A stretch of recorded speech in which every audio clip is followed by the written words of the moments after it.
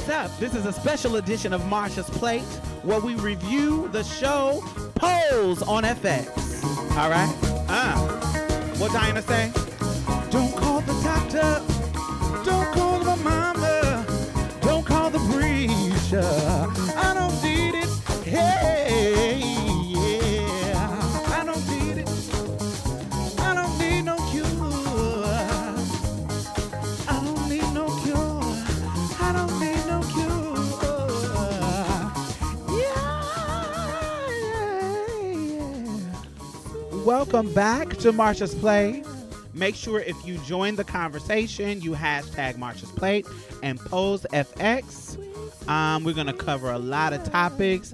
This episode was really deep, heartfelt. So if you hear us talking about anything and you have something to add, make sure you hashtag us. You can find us on Twitter. You can find us on Instagram. You can find us on Facebook. We are under MARSHASPLATE. That's MARSHASPLATE. Hashtag us. We don't care if you agree or disagree. We just want to hear your opinion. So, come join the conversation. Hey, what's up? So, this week is episode 6. Yes, I'm so excited about this one. You know why? Why? Because this is the one that Janet Mock directed. Oh, this no is wonder her it was so episode. touching. Exactly. So Janet Mock directed this. If you don't know who Janet Mock is, you should go look her up. She's a brilliant Black trans woman from Hawaii, writer. She's great. So once again, Janet is expanding her brilliance for us into a new era. She is. And we really, really love her. She's amazing. So yes, this is her episode. So let's get right into it. So the episode starts off, the cliffhanger from last week was Patty found Angel and was like, girl. The confrontation, baby. What's up? Hi, I'm Patty. Hi, I'm Patty. A woman to woman. Hey, Barbara, this is Shirley. And you may not know who I am. Well, in her mind, it was woman to woman at that time. At the time, yeah, it did. Now, Barbara, I don't know how you going to take this. Whether you be cool or come out of a bag on me. So much hot tea. Right. So, Patty, and the episode starts with Patty and Angel in the diner. They love the diner. All the tea happens at the diner. We have to get Who's our the waiters. We don't ever see waiters. Do we? They are never no waiters. Baby, they're rude. Yet and still, we are here getting our nightcaps. We are here getting our tea. So Patty and her has the typical nice conversation. It was really nice. Considering the circumstance, it was really cordial. These are two classy women having a woman to woman. Because if it was me... You would twirl the fish? No, I don't think I would twirl, but it's certain tone that she took in her questioning that would have made me defensive and be like, okay, bitch, you trying it. Like what? Like when she first started off, she was like, do you usually pick up married men and fuck them? Like, her tone, or is this the first time you got caught? Her tone was real extra, and I would have been like, now, bitch, I'm gracing you by sitting here talking to you. Because really, if you've been sleeping with my husband, girl. So you got to take everything that I give you, honey. I really don't, bitch. Calm it down. So one of the things that if it was me, I feel like, if I was in Angel's situation, she wouldn't have got any conversation. Nothing. That's being real. Because and I'm not going to say that I never have talked to a woman, a married woman in that situation. So, but you got to catch me in the right bag. So you regularly sleep with married men, Diamond? I was a prostitute for years, girl. Back in my heyday, I was that girl. So if you are a married man listening, just know that you can slide in them DMs, baby. Do not slide in my DMs. T.S. Diamond. A whole different woman today. I will read you. Unless you got a certain amount of coin. Right. That could change my life. No, I mean... in Angel's situation, I've been in that situation where I was benefiting from a guy so much, and his coin going away would really affect my life in a negative way. So I would have given her, I don't know Stan. I don't know her. And she could have given me all the evidence in my face. To protect everything that you had going. To protect everything that I had going. Right. And she could have given me, I've been to the apartment. The landlord told me, I don't know what you're talking about. It's a million stands. I don't know no motherfucking stands. You came to the apartment that I live in the hood with Blanca. Right. I don't know no upscale apartment that you're talking about. So I don't know what you're talking about. I don't live there. This is where I live. Drag queens and cross-dressers and trannies. You know, I don't know how you ended up here, but I guess you got your angels mixed up. But whatever. Get out of my face. Bye-bye. She would have got hostile, not hostile in violent, but where she wouldn't want to talk. She knew I didn't want to talk. Get out of my face. Right. I would have needed Miss Patty. And my purpose for that was to give Stan a way to weasel out of it. It wasn't to protect him at all. It's to protect me. Right. You see what I'm saying? It's to protect my coin. If I don't admit to it, you can weasel out of it. Just like he weaseled out of when she confronted him with the when he had the two jewelry rings, the two bracelets, and what he did then. Just like he could have weaseled out of it, but by her confirming it, he can't weasel. He can't weasel out of it. So this wouldn't have been me. So one of the things that I kind of picked up on in the conversation was what each one of them was trying to convey to the other. Did you pick up on anything that was interesting? Well, I thought that it was interesting that the first thing that Patty asked was, does he talk about me? You know, that's the first thing that the wife is asking when she meets the other woman. But does he talk about me? Does he say he loves me? No, bitch. Does he say he does this? No, but I guess because it when you find out your man is cheating, it all kinds of insecure self-dialogue start to happen. You feel what I'm saying? It's like, you don't even look like me. Like, especially in the case of Patty and Angel, you don't look anything like me. And so how can I compete with that? Exotic Latina. And so does he even mention me? Do you get what I'm saying? And Angel had already told her, I already kind of knew. I didn't know you, but I already kind of knew because they always hide their rings and blah, blah, blah, blah. So I thought it was interesting that she brought up, did you guys use protection? And the emphasis on he paid you, right? This is about money, right? I didn't even clock that. You see what I'm saying? He paid you. And then when Angel was like, well, actually, we didn't, and y'all had sex, right? She was like, actually, we didn't have sex the first time at all. Yeah, he came and got me, but we didn't have sex. We just talked. And so that's another spin. I hadn't even noticed that. This just is not about sex. This is, he needs somebody to talk to. Bitch, why he not talking to me? I'm his wife. What? Why is he talking to you? Like, it brings up so many questions in regards to why this person did. And she said it later on in the show. I know why men cheat. She was like, I know why it is. I don't think this is about me. Later on. But she also alludes, and I'll talk about this later, but she also alludes her wanting more than just to be a housewife life. She says, she says, I have a weak ass man that lies to me, and I know it. And I let him lie to me because it allows me to keep pretending. You see what I'm saying? It's like, but I really don't want this life. This life that everybody says I should be striving for. This home, having a baby, having the husband, sitting at home, being a happy homemaker. She's going through her white feminist woes. Typical shit like that. So, poor girl. Then Angel popped her with the tea. She asked her, like, why are you in this big ass hall with all these gays and drag queens? All these faggots, girl. Girl, what's the tea? What was all that about? Did you see Angel them drag was like, queens? girl, this is my familia, girl. This is my people, my community. She was like, what? Huh? But how can a woman be a drag queen?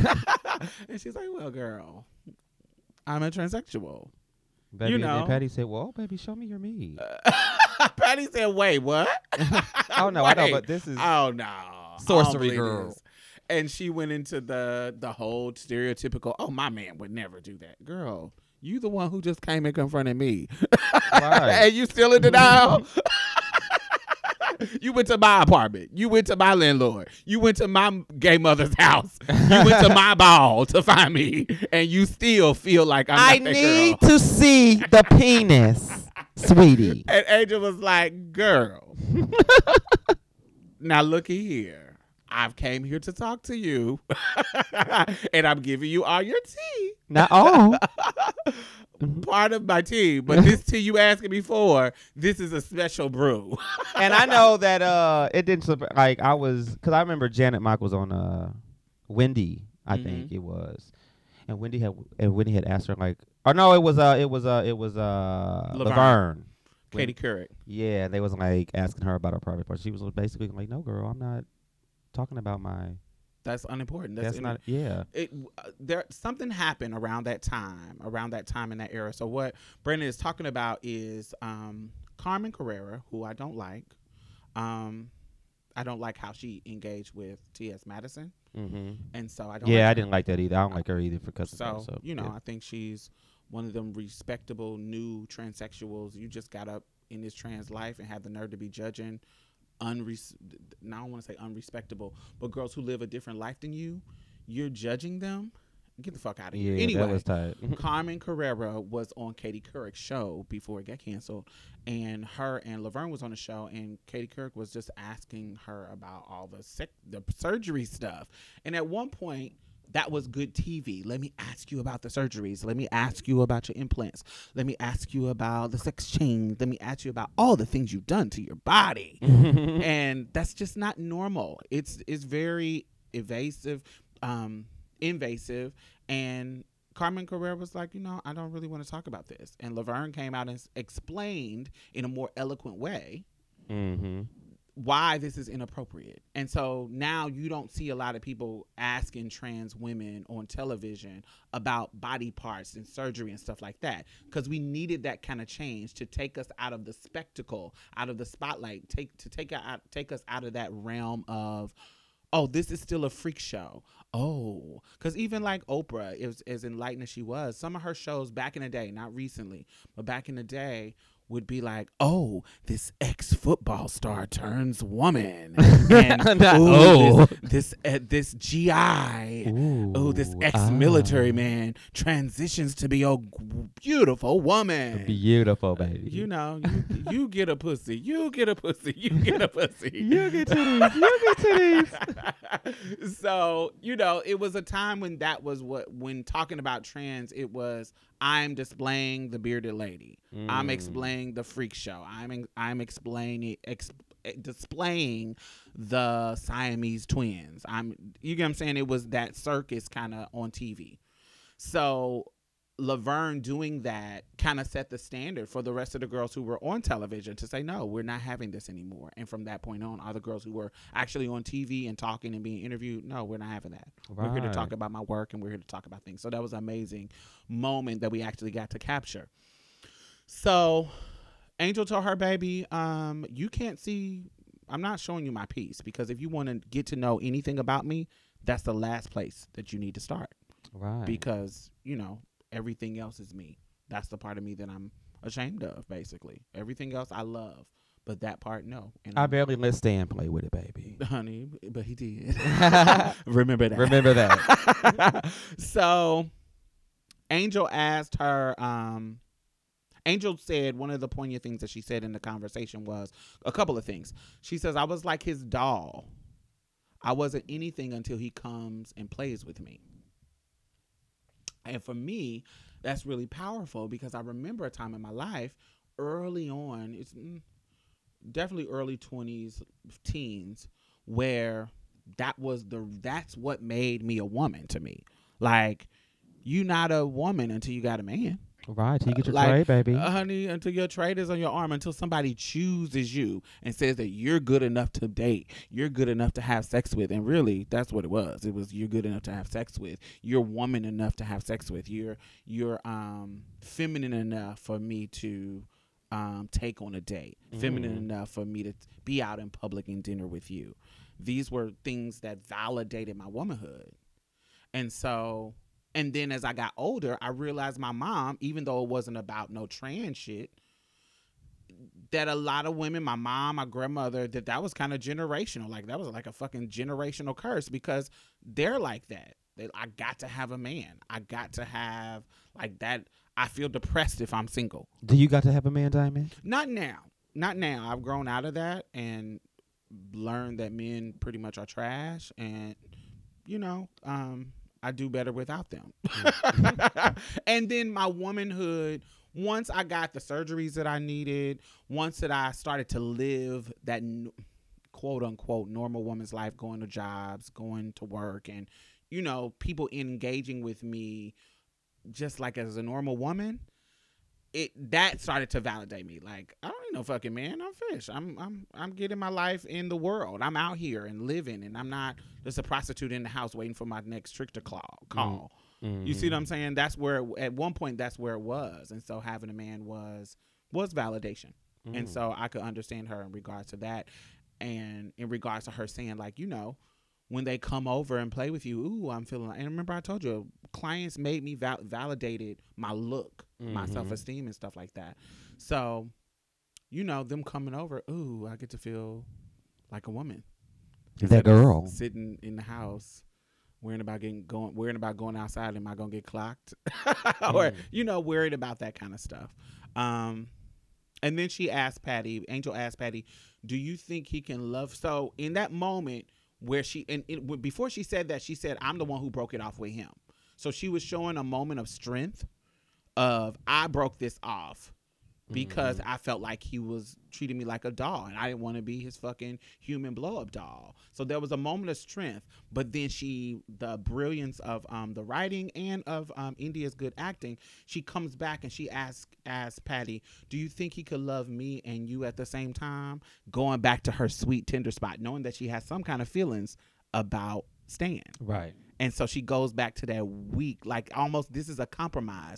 Maybe if the wife says he can love me and you at the same time, this can be some type of something that can happen. Not asking that, but that would be a compromise. Ooh, so he can love me and you at the same time. You see what I'm saying? Still trying to make the compromise in regards to making whatever this dysfunctional, unhealthy relationship is work to her advantage, since she does have feeling for him. Did you pick up that? Yeah, but I was wondering when she said that, I was like wondering, I don't think I would be able to say that, but to her? Yeah, I don't think that I would. Oh God, like, can we compromise? Compromise? Compromise for what? Motherfucker. Me? A man falls in love with me and I have to compromise? Right. Yeah, that would Mother have been Eartha me. kid. That would have been me. Yeah, I guess.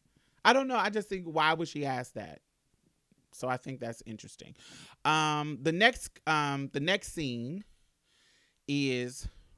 Do I want to close that with something? Because I can cut that. Did you have anything else about that scene that you wrote down? Let me see here.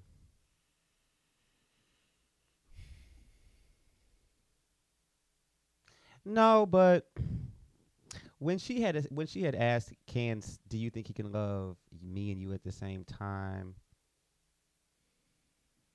Part of me thought that like maybe she wasn't really convinced that he loved her.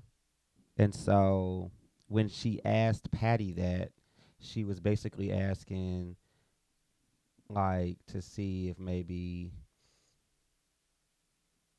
like if there was still hope, I guess. That's kind of what I thought at first. Hope for her, Stan. For her and Stan loving her, yes. Yeah, and I think that's a compromise because you're asking his wife that. Yeah. You see what I'm saying? It's like you're asking his wife. But at that point, to me, it's like she's basically saying, well, it is what it is. I don't think it's going to change or whatever. So can we just keep it? Why don't we just take it for what it is? Right. You know, I don't know. That's just a lot of different things that went through my head when she said that. So Patty was like, well, girl, I think I'm about to go. She said, I think I should go. Once you not showing me that piece. I came for that meat, girl. You done popped this tea on me and you don't even want to prove it, but you kind of don't have to prove it. I get it. And so she was like, okay, I got all the tea that I need. I know you fucking my husband. I know my husband is cheated. And you done told me you, quote unquote, you a man. So I don't know if he's a homosexual. Let me go get so this many first. questions, so many things. All right. Thanks. Have a good night. Bye-bye. And so she leaves out of the restaurant and there we go.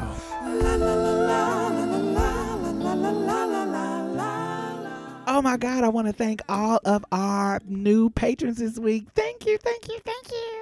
Yay, yay, yay, yay, yay. So not only are you helping to sustain this particular podcast, I also donate to other podcasts. I donate to other organizations. I have my finger on the pulse of the community, and I know a lot of grassroots organizations that are doing great work out here. So you're not only helping to sustain us, you're helping to sustain other people in a community, because I put my money where my mouth is. That's just the kind of bitch I am. Community is fuck. So thank you. I really, really appreciate you. And if you have not become a patron, why have you not? You can donate as low as $1 a month. It doesn't matter. Anything helps. Please. Do I have to play Sarah McLachlan and show you puppies? Like, what do I have to do? Do I have to resort to what the white people do to get you to give them money?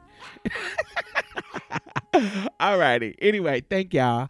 And the Patreon and PayPal link is at the bottom. Back to the show. So the next scene, it opens up at the ball. The category is Butch Queen Body. Yes. I don't know who that was. Whoever was walking. Oh, I don't know who it was. But they were walking with this sexy ass body, and then the next person is Ricky, and he wins over this tall ass stallion.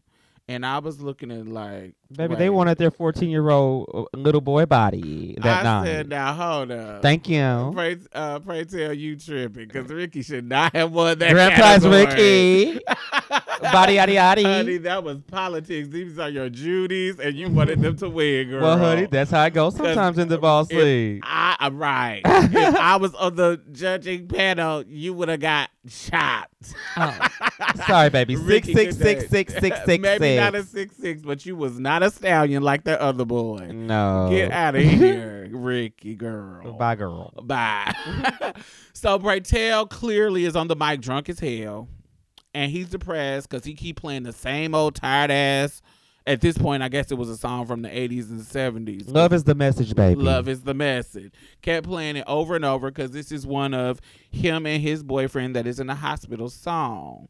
So, he's going through his tea. He just found out that he's confirmed that he's positive. He's kind of just sitting back waiting for his partner to die, kind of still having hope that he might get out of the hospital, because one thing that does happen, this is not unusual for a person who has this disease to go in the hospital, be really, really sick, and the hospital help them bounce back, especially nowadays.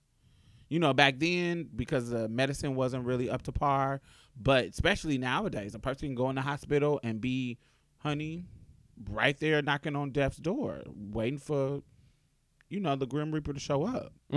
But a day or two later, still here? Something happened. They still here, and they get released from the hospital. Hey! So hey, I'm back. Oh, I went to Milan. Hey. I went on a vacation. Refreshed, and they come back, and a miracle happens or whatever, and they come back. So this is not abnormal, and so this is him trying to have hope and think that his partner is going to come out of this situation alive, and get better. So at this ball, Darius, a new character, really masculine hood dude. We call this Trade. Fuck me. We call this type of dude Trade. He's a smooth talker, all the way. Always have the right things to say, and he comes up to Blanca and is trying to holler at her. Now, let me just say, like, if it were me, if I was Blanca and what's his name, Darren? Darius. Darius, if he came up to me talking all that stuff, baby, he would have got the dick suck. He would have got the panties. He would have all that because he sweet talking and flattery with trade. Oh, baby, butter my biscuits, honey. That makes you fall for it. Yes, I'm ma'am. I'm that silly girl. Like, you said I was pretty. I am not. You get to saying all these corny ass lines, girl. I'ma say, girl. T.S. Diamond, you looking so sexy, girl. If you don't, as soon as you say TS, I'm done. As soon as you say anything that has to do with transsexual, tranny TS, I'm done. We're over. Yeah. Bye. But you get all these weird ass lines. I'm like, child, if you don't get out of my face, especially if we at a function. But I mean, it just, I know, No. even if it sounds corny, I just be like, he live for me. No, thank you. So he comes up to Blanca, and let's describe this type of guy. So this type of guy is really masculine. When he's out in public, you won't know because he doesn't dress, quote unquote, gay. Mm-hmm. He doesn't act, quote unquote, gay. He doesn't talk, quote unquote, gay. He doesn't give you these markers that you would think that this was a gay man. Mm-hmm. He doesn't give you any markers that you would think that this is a guy who was into trans women or into gay men or into whatever. He's just a regular guy. And so, but because he's experienced in maneuvering this space, he knows where the girls hang out. Oh, riff walkers. He knows, right. He knows where the girls hang out. He knows the spots to catch them in. He can catch them at the hostro, at the gay club, at the ball scene, at the whatever. He knows he can clock them and know where they hang out at. So if he's into this type of girl, he can maneuver in this space. And there's a certain level of confidence that these men do have. My favorite kind of man. So, he's flirting with her, and she's kind of biting the hook and getting flattered like you would be. And yes, baby. And so, I'm not ashamed to admit it, baby. Like, yes, baby. We all been got. We'll talk about that later. We all been got. So next thing you know, next scene is the doctor and Patty. So Patty is in the scene with her family doctor. Now, mind you, if you are a girl who's privileged enough to have a family doctor at everybody's seen, there's a certain level of intimacy that doctor can have with you. He's been knowing you since you came out of your mama, mm-hmm. and he helped you have your children, and so on and so on and so on. So Patty is this scene kind of shows you back in the day, doctors needed to get their shit together, right? Because they didn't have all the information or education, and they sometimes now they still. I think that's still now. Yeah, they don't have the education about certain things. I feel like it would be. This was 30 years ago, so I feel like it would be worse now.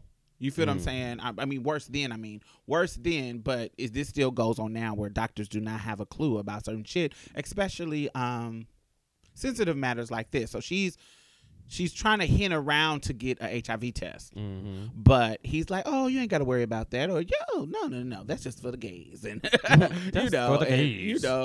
And she was like, can you just do it? Like, yo, you kind of, I'm trying to ease into this, but nigga, you tripping.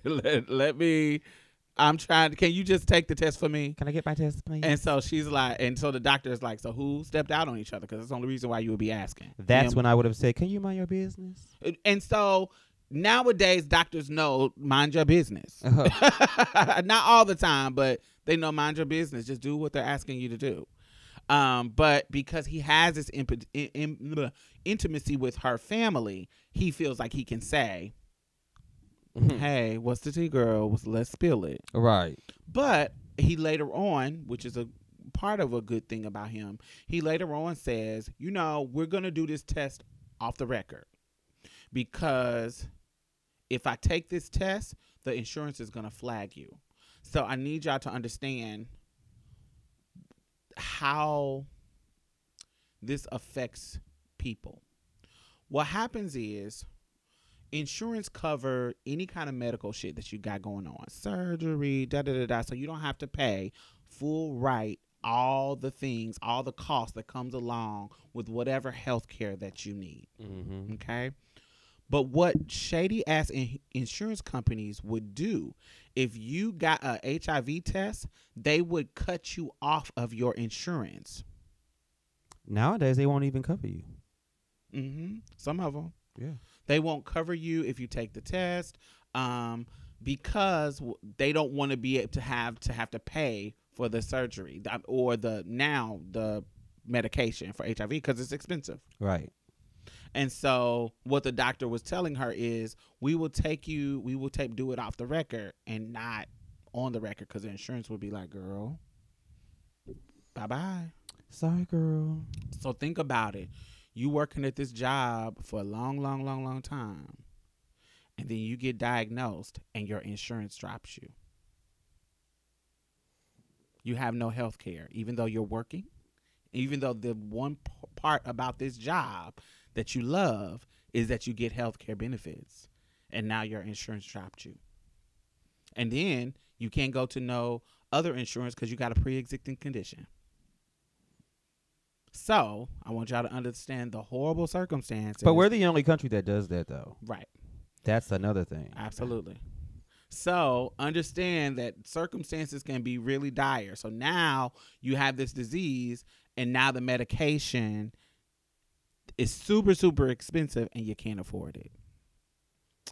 And so that's why a lot of programs And started. even if you could have afforded it back then, like, it may not be good. Yeah, like it would kill you. Right. It was toxic. It would kill you. So this was the situation back then.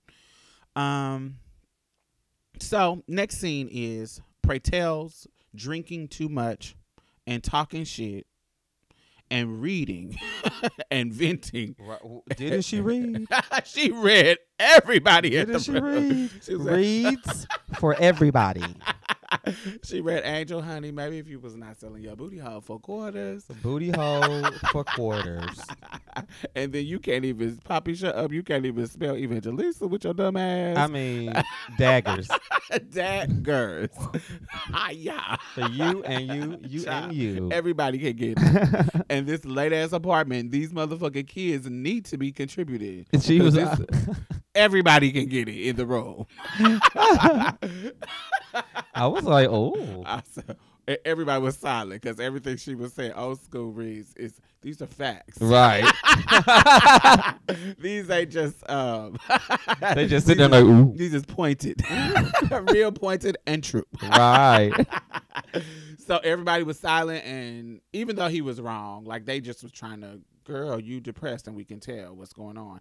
And another element of his read that I hate that people do is when he mentioned as many secrets as I've held for you. Oh, yes. Like, girl, pray tell you trying it. Like, girl. Like I may tip the tea jug over, girl. Right. Like, girl, you doing too much. Like, we would have had to have a read session after that. Not in front of everybody, but I'm reading you.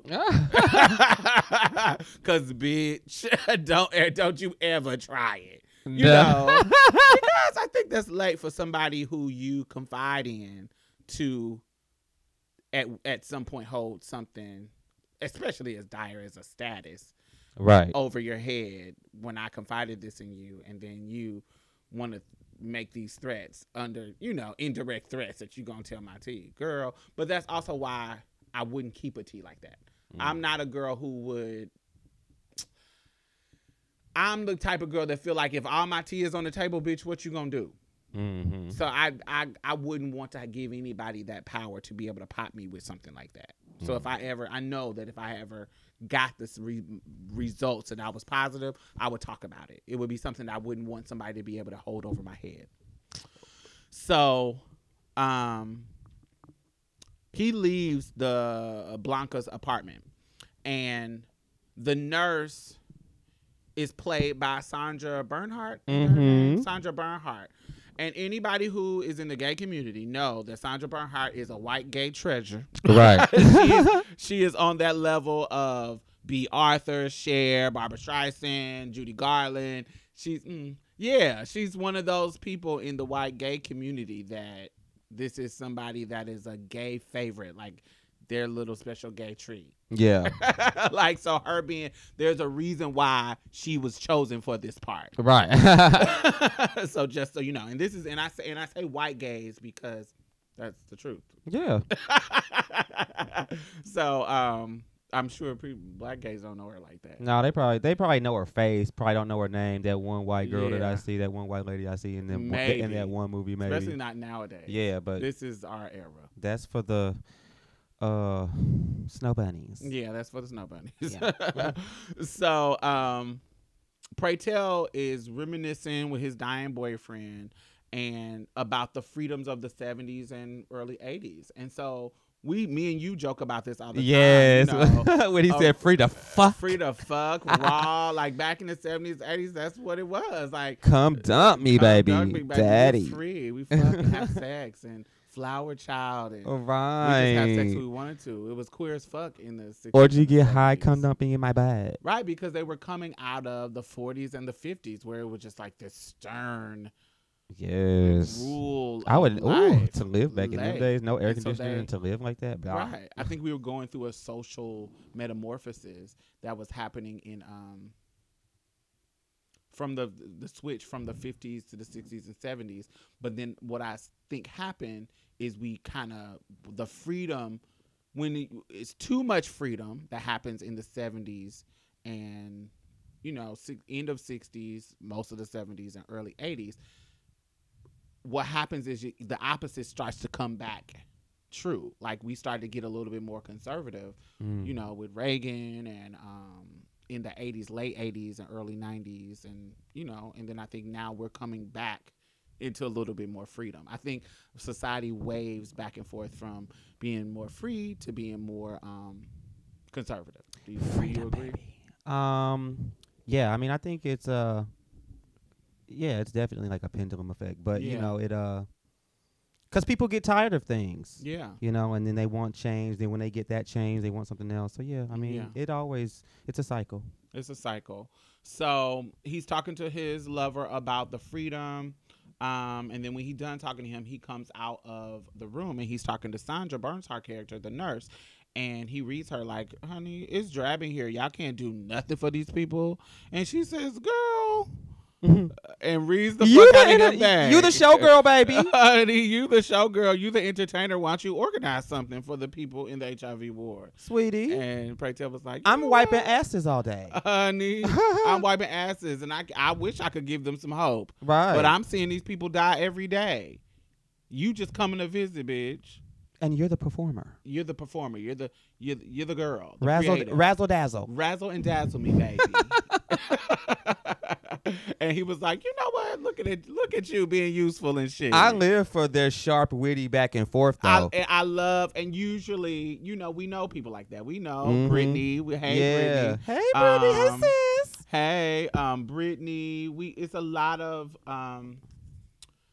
especially cis women who Cis have who have seen beyond the veil. Yeah. And they're not trying to put up these airs. These are people and human beings too, and I'm engaging with you like a person. Right. So, and I'm meeting you at your level. Yes. I'm not treating you like some outside of me thing. You want to read, girl? Let's read. Right. You know, and I've met cis women particularly in my life that were like that, and you can have a real good fun exchange with them without it being awkward and late. Mm-hmm. So I enjoyed that.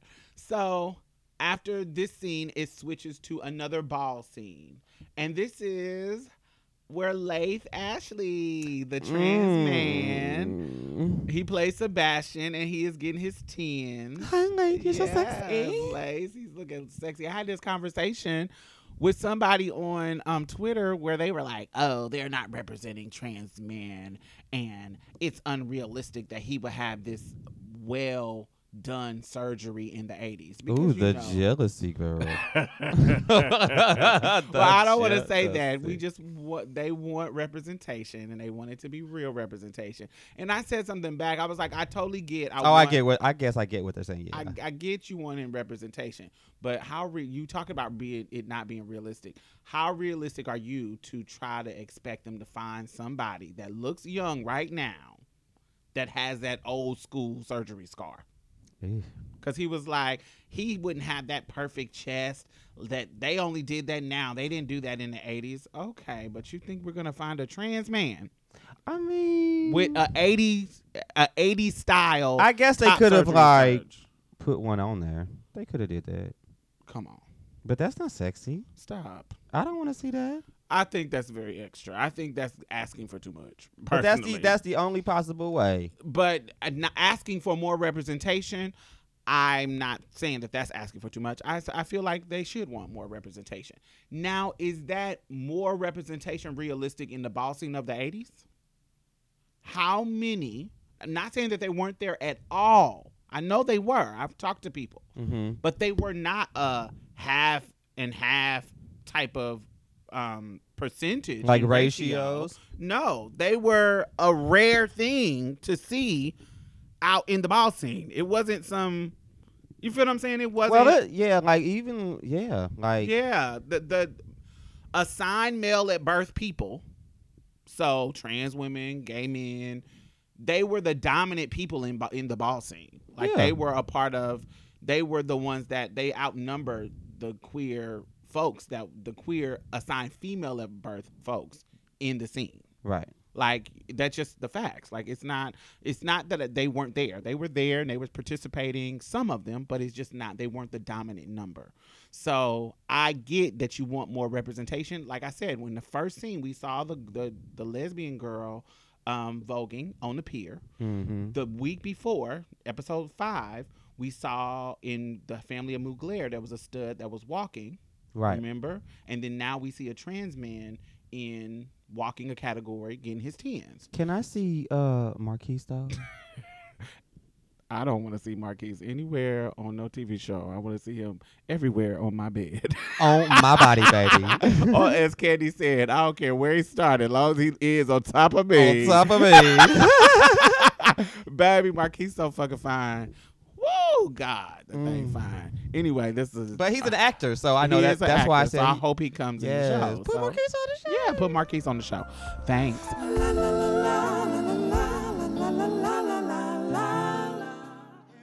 So Darius is back.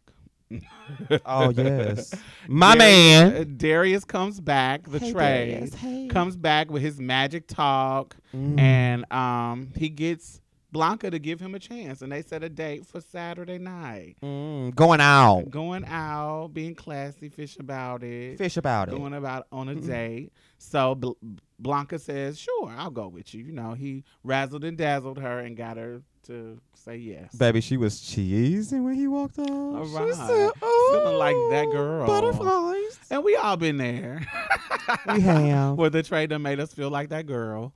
So Pray Tell comes to Blanca's nail shop, and Blanca's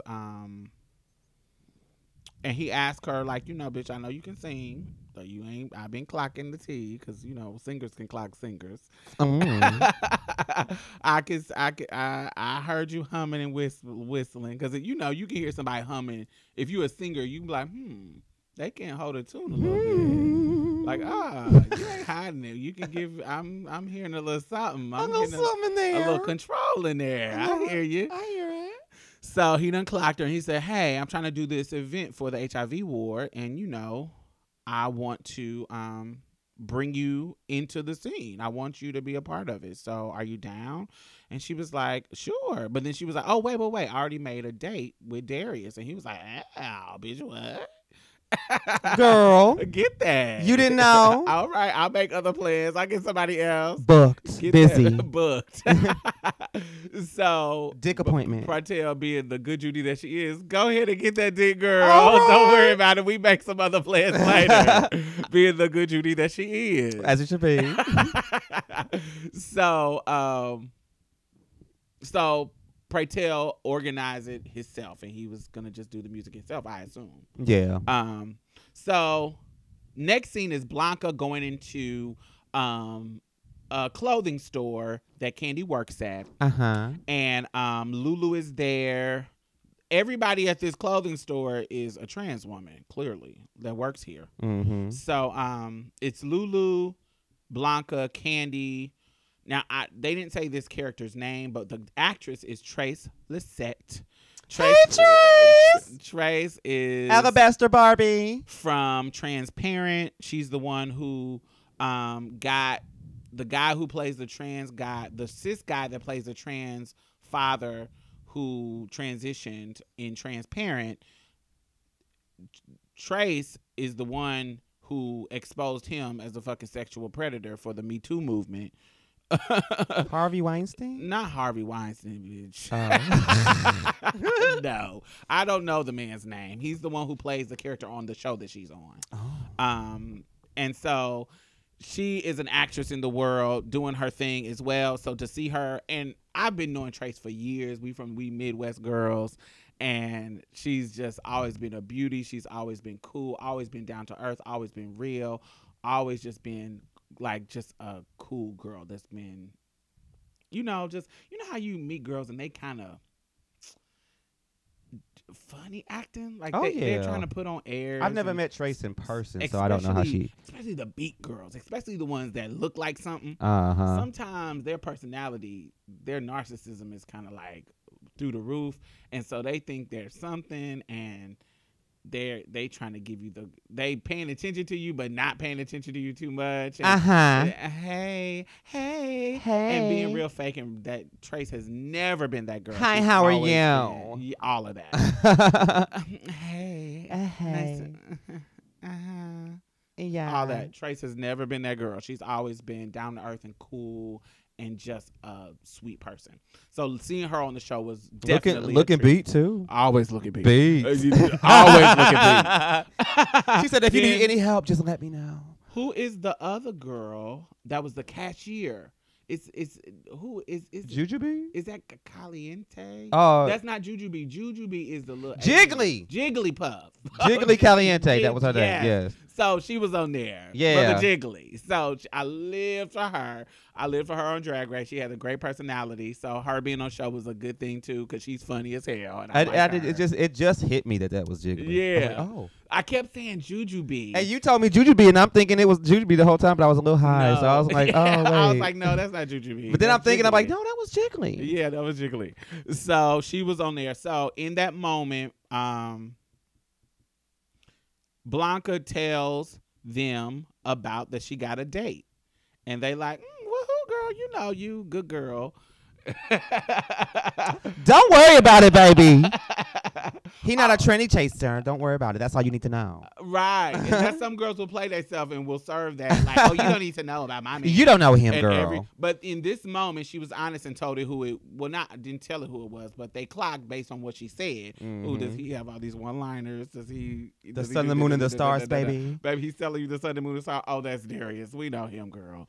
But go and get that dick because it's big. It's big. Go ahead and get that dick. I would have been like, okay, like, free what? meal, and a big old dick. They said she was like, so you fucked him? And they said, girl, we all fucked him. Baby, Trey said we all fucked the girl. girl, and that's what I would have been like, oh, okay, well, let me just get this free meal and this big old dick and just, live my best life. That's what they were trying to tell her. Like, girl, I lived for that though. I lived for how, and this is another thing, like, because it's got like this love, hate, friend, enemy type thing, frenemies type deal that they got going on because they're in different houses. But when they get into certain situations outside of the ball scene, they still kind of, we on the same side. Yeah, right. And they kind of come together as sisters, sort of. You know what I'm saying? And yeah, we enemies in the ball scene, and not necessarily enemies, but we rivals. That's rivals. A better word. Yeah, competitors. Right, we're competitors in the ball scene, but we are sisters when we're against the world. Right. You get what I'm saying? And so I think that's good. I usually like. Whenever I've been in that situation or had that conversation with somebody about a dude or nigga or whatever, like, very similar to that. It would be like if they did have them, they try to like tell you in like a shady way or a late way or to try to make you not want to have them. Right. But this time in this situation, they say, girl, go and get that. That's a big old dick. That's a big old dick, girl. Have it. Get your life. He's a party boy. Like it was no shade. It was just like honest tea. Like, yes, girl, we had him, but girl, get your life. So that was something that I actually appreciate that.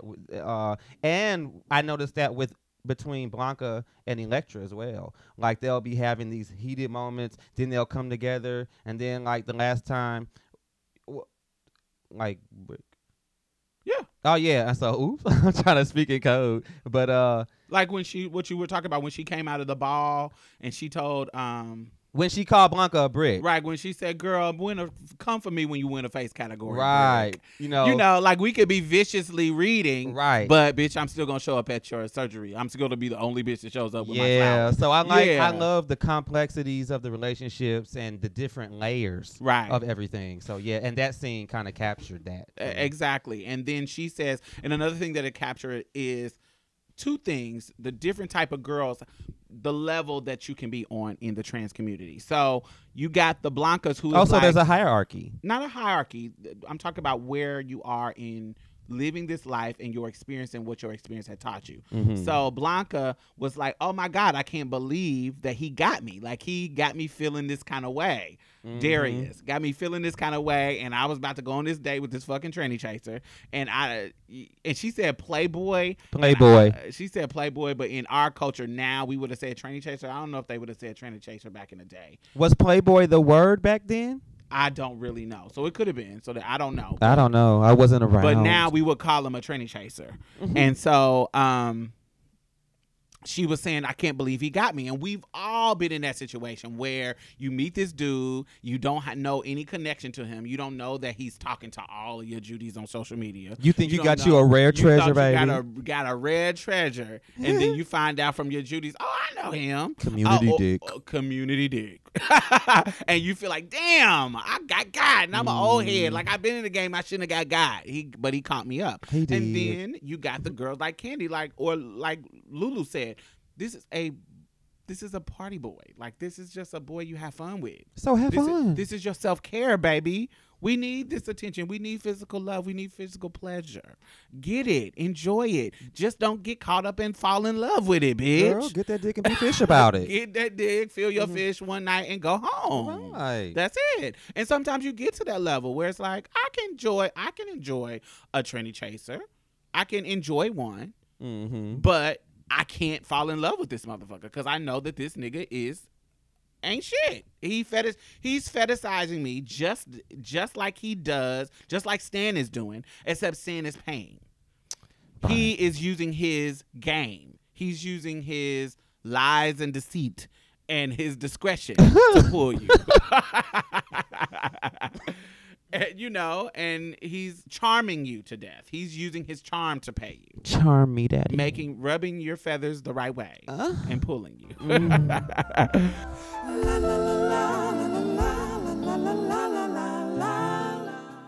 Once that scene is over, it goes to Billy at the Ward Cabaret where he organized. And I wanted to. You mean start Pray out, Tell? Pray Tell, not Billy. Who is Billy? Billy Porter is the actor who plays Pray Tell. Oh. That's why I said Billy. Oh, okay. So hi, Billy. Pray Tell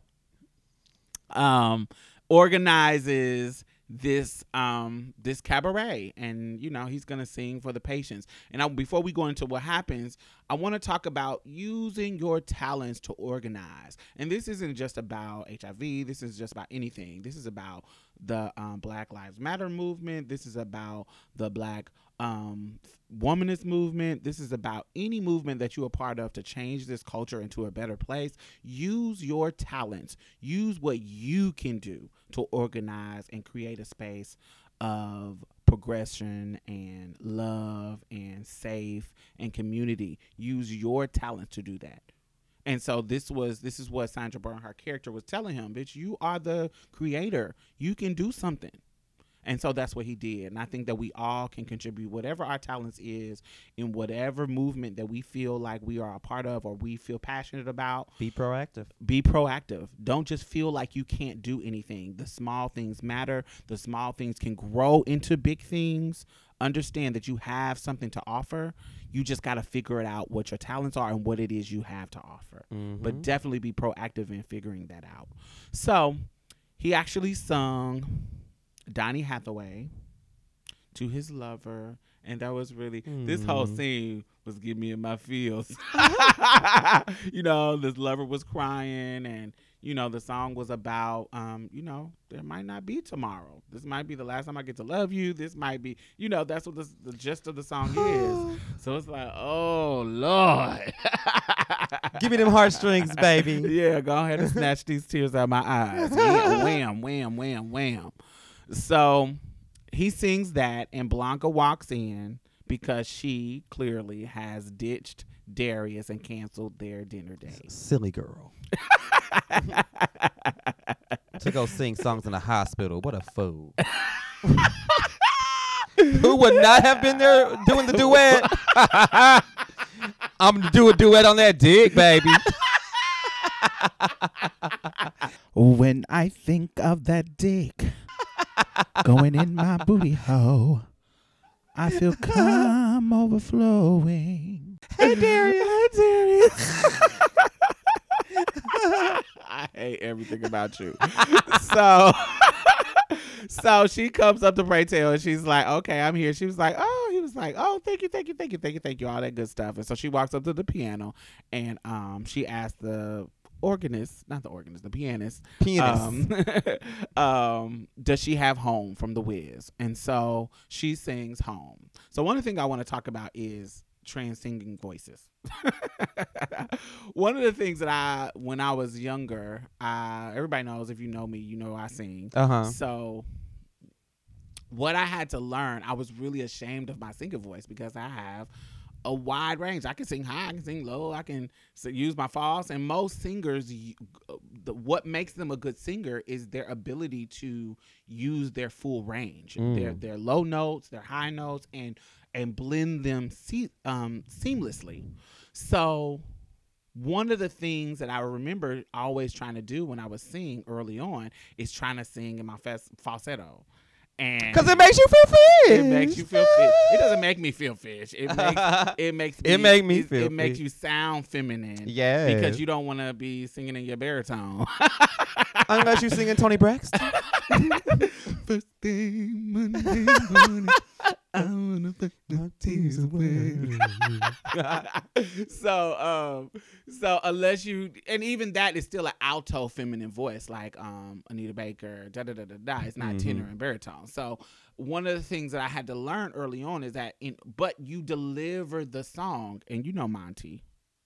With the feed? My straight my straight friend Monty. With the pretty feed. Years ago in college, I remember people were asking me to sing, and I would sing a song. Monty sings? No. Oh. But Monty is my friend in college. And so one day we were outside of our dorm, and they were asking me to sing. So I would sing, I sung in my falsetto this song. Okay. And it still sounded good because I could sing in my falsetto.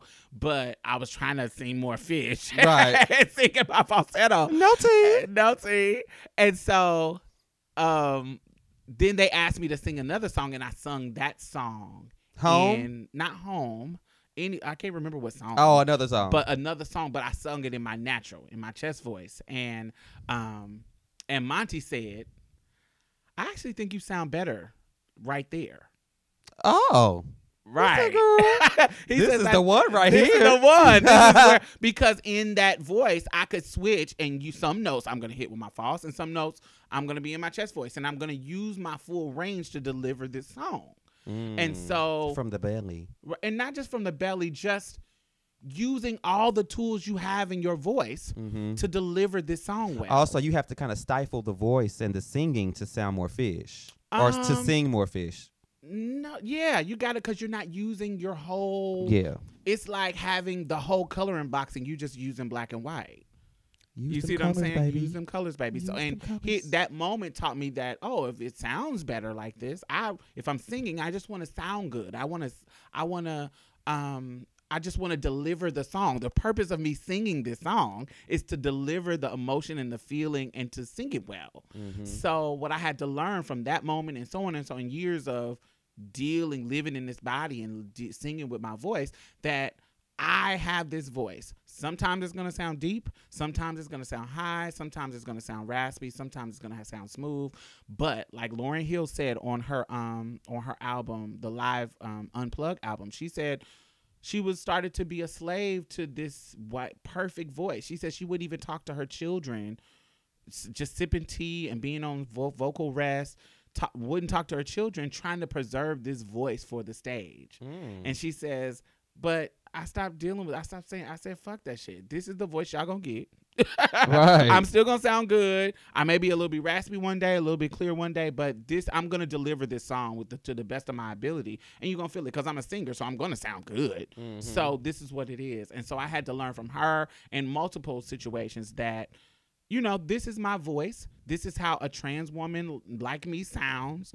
This is what I'm going to give you, and I'm going to deliver this song to the best of my ability. So what I appreciate about this scene is that they did not let Blanca or force Blanca to sing in her falsetto. Like, she sung with all of her voice. And I appreciated that in this moment as a singer. Now, I know people who are not singer or musical wouldn't understand it, but I appreciate them letting her sing in that way. Some people, because I've seen some comments on Twitter where they're like, oh, she sounds like a boy. But I'm like, sometimes that's what it is. It's like, I'm a trans woman, so sometimes I'm going to sound like a boy. Sometimes I'm going to sound like a girl. Sometimes I'm going to sound however I need to deliver this song, I'm going to sound like that. Yeah. And as long as it sounds good, bitch, you're going to listen and enjoy. Bye-bye. Yeah, and I'm glad they didn't do a silly voice like an actual singer voiceover, like all that silly. Have. Yeah, absolutely. Because she can sing. Yeah, they could have went a silly route, so this was really good. I thought it was perfect. So, and it's something that can trigger a trans woman's dysphoria. Right. Not even speaking about that. Right. You see what I'm saying? It's something that can really trigger. I'm not even talking about it on a trans perspective. Yeah, exactly. So, one of the things that you see in that moment is Blanca has a moment while she's singing where she sees the trans woman in the pink that has like real frail and sick, one of the patients. Oh yeah. And it stops her from singing. Right, her face just freezes. Freezes like, this could be my future or whatever. And she has a moment where she loses control of the singing.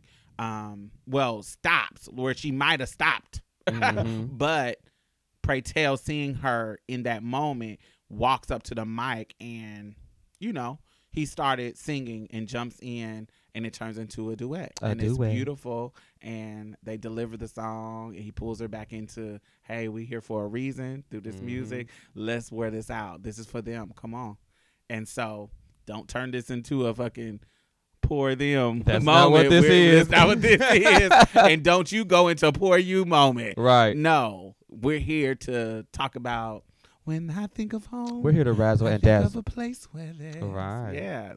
love overflowing. So I thought that was a beautiful moment. Billy Porter can sing his ass off. MJ Rodriguez can sing her ass off. I was surprised. I didn't realize that MJ could sing. Yeah, she really can sing. But she comes from Broadway. But I didn't know that Billy Porter. I don't follow Broadway, so I didn't know. I didn't know Billy Porter was from Broadway. I didn't know MJ was from Broadway. So I didn't know all these things. So I was like, oh, it's just. Okay, so they're that girl. The more you know. They had a really, really good song, and this was a really, really emotionally tugging scene, and I loved it.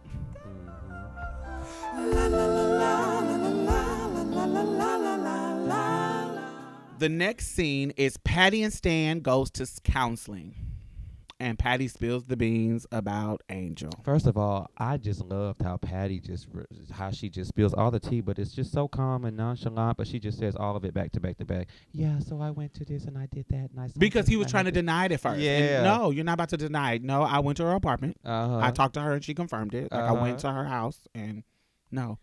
Don't try to get out of this. We're here. We're here. Feel it. In that moment when they kind of ambush Stan, I use ambush because he used ambush. I felt sorry for Stan. Oh, no, I didn't. You didn't feel sorry at all? No. Why? Why would I feel sorry for Stan? Why would you not? He got himself in that situation. Okay. You can't feel sorry for somebody because they got themselves in a situation? Oh, well, I can, but I don't feel any sympathy for Stan. Why not? So why? What makes your sympathy turn off from him? I mean, you know what you're doing. You're a grown man. What do you mean? Why should I feel? I'm trying to think of why you feel like someone should have sympathy for Stan. Because, okay, so Patty was asking him, are you a homosexual? She was asking him, are you molested? She was asking him the whys. Yeah. Why this particular, she says it. She's like, I know why men cheat, but why with this person? Like, are you a homosexual? Are you this? Are you that? Stan can't answer why. Like, he can't answer why. And so this is, let me explain. But why does that warrant sympathy from you, though? So let me explain. So you know, I've talked about this before. There's circumstantial gays, and then there's natural gays, in my opinion. Natural gays are the gays who, how they are is just come to them naturally. They've been like this since they were born. You can tell it when they're 2. You can tell it when they're 4. You can, even before they have any kind of sex. Everybody. You can tell that this is either going to be a trans woman or a gay male, a butch queen. It's just from birth. It's just ingrained in them. Yeah. Then you got people who are circumstantially gay. Circumstantially gays are the ones who their circumstances led them to be molested. Say that they were in high school and they were kind of weird and strange, so the gay people are the ones who accepted them, and even though they weren't attracted to men or women, depending on what gender you are, let's just say men, say you're a boy and you're kind of strange, and so the gay people is the one who accepted you. So being that everybody's in high school is looking for validation and love, you get intimate with one of the boys because they're showing you attention. And so your circumstances, not because you had this affinity for men, but your circumstances led you to try this out. And so you had a good experience, and then, ooh, I'm gay, and you think you're gay. Or like I said, molestation, somebody fondled you, touched you in a way that may have been pleasurable. Even though it was wrong, you may have been pleased by it happening because you're a child and you don't know that this is wrong for them to do to you, but you got pleased. One of my trans homegirls, her uncle used to sit her in front of him while he masturbated and tell her how beautiful she was, how pretty she was, and call her his little princess. And this was a little boy at 5 years old, 4 or 5, and this went on all the way until she was like 13. He would masturbate. He wouldn't physically touch her, but he would masturbate in front of her and just give her all these compliments, shower her with affection in regards to what he's saying to her while he's masturbating. And her parents were cold. The father was cold. The mother was cold. She comes from a Caribbean background. They're really homophobic. But the father was the uncle. I'm sorry. The uncle was the one who was kind of showing her love. He was the one who would always praise her when she would do great in school. And he just had this thing where he would, still wrong, but he would masturbate in front of her and tell her how beautiful she was. Now, one could easily assume that that can influence her mind in regards to thinking that she is meant to be a girl, in regards to thinking that she was meant to be a woman, in regards to warping her identity for herself. And this would be somebody who would be, if that was the case, not saying that there isn't other elements to play in this circumstance with her, but you can easily see how those can be a connection in regards to her identity. So she would be a circumstantial trans woman. I watched the Whitney Houston documentary recently. Oh yeah, you did. And one of the elements is that she was molested as a child, and it came out, No. and by one of her aunts. And I'm not gonna tell you who it is, but it's a gag. And so it came out, and one of the things that in her life, she had a secret lesbian relationship with Robin. And so I feel like there's a level of sympathy that I can have for people who are circumstantially exploring and not understanding why they have these feelings. Stan told you he came into a shop and he saw this page, and we've seen dudes like this who they're on the internet looking for straight porn, and they click this button, and this button goes to some tranny shit, and they're like, oh no, and they click it off. But the image of that planted the seed in their mind. I don't care how many seeds get planted. Well, that's you. That's you. That's you. That's you. So understand that everybody is not concrete in their sexuality as you. And so some people could have an experience that they don't understand. That doesn't give you the right to cheat on your wife. No, it doesn't. But it doesn't take away my sympathy for them either. Do you see what I'm saying? It doesn't take away me not being able to sympathize with them not understanding why they like something and not being able to express it in this society. Oh, well, if that's what you were asking me, like that part. Mm-hmm. I thought you was talking about, I just stand. But that's what I'm saying. How does him... I mean, because it's kind of like, it seems like you're saying, oh, well, let's feel sorry for this part, but not the whole thing. Like, but why can't I feel sorry for Stan and feel sorry for Patty? Patty for being cheated on by Stan. Yeah. And Stan for being in a situation with this toxic masculinity of the world where he cannot express himself sexually and explore without being judged. Then you divorce the wife. That's nice. That in a perfect world, that's nice. But I still got to keep this image. And I still love Patty. I don't believe Stan doesn't love Patty. I'm talking like I haven't cheated on somebody before, so I know how complicated it can get. Exactly. Let me stop. I'm sitting here like, oh, girl. But for the sake of the show, I'll play these bantering games with you. So I feel like this is my thing about Stan. Nobody can answer why. Can you answer why you gay? Why am I gay? I can't answer why I'm gay. Nobody can answer why. I've been gay since You don't know. I don't know why. It is what it is. I don't know. I can't tell you why I'm trans. Yeah. I can't tell you why. I can just tell you this is what it is. I can't answer why. So when people ask the why and you want me to answer it, I can't. And then it frustrates you. Right. It can frustrate you. In the midst of, whoa, I'm building this career for myself, and it's a success. I'm being a success in this career. Yeah. I'm building this life for myself. I love my wife. I love my children. It's not about me not loving them. But this little seed was planted in my head, and it grew and grew and grew and grew and grew, and I went and explored it. And I liked it. And I liked it, and I'm really not a trash dude in regards to I don't really want to treat women bad.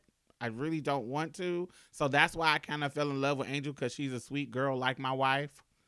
She's kind of innocent, and I want to put her up. And this is just me explaining what people have told me and what I see. She's saying this because my face is making some. And what I see. And, you look at what he did. How many niggas is putting bitches up? Yeah. Trans women. When can go to the whole store and just fuck them. Think about it. This ain't just no regular ass John. This is somebody I care enough about you to take care of you. Yeah. It might be some warped ass care. It may be some unhealthiness in regards to me trying to have all this control, but it's the care in how I can express it. This is just me playing devil's advocate, and I hate motherfuckers to play devil's advocate because devil don't need no motherfucking advocates. Yet here you are advocating. But only reason why I am right now is because you forced him to explain why there should be some sympathy towards Stan. This is a human being in a complicated situation. Okay. So I feel sorry for Stan. So Patty goes into Patty talks to him, and she basically says, "This is her way out." Like I don't know. And she told Angel, like, I thought that you know, I let them lie to me because I thought that this image was what I wanted. I wanted to be Mrs. Bowles. We know a lot of people who do that. Exactly. So. Who they're trying to live this mother, happy woman, housewife late. Mm-hmm. But this is her way out of shit. For real, this is her way out of patriarchal oppression. Yeah, she don't even like to be housewife-ish. Right. That's not her tea. So this is her way out that I think. And let me explain this. There is a respectable life of patriarchal oppression. What that looks like is Melania Trump, mail order brides, Blac Chyna, not Blac Chyna, Amber Rose, all the basketball wives. Oh yeah, your typical stay-at-home wives that ain't got to do shit but sit at home and take care of the babies because their husband make enough money to have the control over them to do that, even if they do it voluntarily. That's the respectable. This is what you're supposed to do as a woman. Go home, take care of the babies, live a housewife life. And go in the kitchen and make me a sandwich. And enjoy the works of this man providing. That's right. The underbelly, the lower level, the unrespectable side of patriarchal oppression, because these both are patriarchal oppressions. Understand that. The underside is the street hoes getting pimped by men or getting underpaid by Johns. Porn stars working for these male-owned porn companies being exploited by these magazines like Playboy and King. Female drug addicts, where drug dealers are forcing them into sexual acts because they need their fix. Trans women being forced into sex work because they're trying to survive to get surgeries. A high school girl sucking dick to keep her boyfriend happy, because he's pressuring her for sex, but then keeping her virginity in her vagina to keep her purity to her father. This happens. This is patriarchal oppression. This is that pressure for you to be something that you're not. This pressure that for you to live up to this standard. It happens on all levels, whether you are up in the upper echelon of the people or you in the lower echelon of the people. Right? That is true. So it's not exclusive to women either. Even within the privilege of being a male-bodied person, patriarchy attacks and demonizes femininity and being femme. So that overlap can include male-bodied femme people. In the same way that a woman could be pressured into sex work, a femme man can be pressured into sex work as well. Right? Because you're effeminate and you're seen as... You can be exploited and you're seen as a weaker man. If a man is attracted to men and he has that image of masculinity and he has the money and you fucking homeless and he wants your booty hole, he wants your penis, he still can put you in a position where you're forced to have sex with him even though you're not attracted to him for some coins. And that's patriarchal oppression against you as well. I've been patriarchally oppressed so many times. Because you've seen this weak and feminine. So so you can be the same hoe, you can be the same hoe in high school, you can be the same high schooler, the same drug addict, being forced into sexual situations to feel love, to feel self-care, or to simply survive. That's something that we all can get in contact with. So Patty, throughout all of this, even though she lives this respectable life, you got to understand that her and Angel, they're really similar because they both under this oppression of Stan, the patriarchal oppression. You mean? Yes, not just a stand of society as a whole. They're under this oppression, that this patriarchal oppression that says that Angel, you cannot be valued because you have disregarded your manhood. I see. Patty, you will not be valued as a woman if you don't live this perfect woman life. And use that dishwasher. I gave you and make them babies and stay at home. Right. And enjoy this life that I'm giving you. I may give you another bracelet. I don't know. Right. if you act right. If you act right. Mm-hmm. So understand that when we look how deep this shit goes, understand the separation fools you into thinking that we are in different worlds, but we really are not. Yeah, I did see that. Like, it does kind of seem like, yeah. It's like, oh my God, I'm all the way over here. I'm respectable. I'm the housewife. And it all just kind of gets converged Oh, together. I'm over here. I'm the whore unrespectable tranny. You said whore unrespectable tranny. Oh my God. But we all are trying to make it. We all trying to be women. We all are trying to be this perfect, pristine woman. Hers is just on a physical level and yours is just on a social level. That's it. Yeah. So we ain't much different, bitch. No.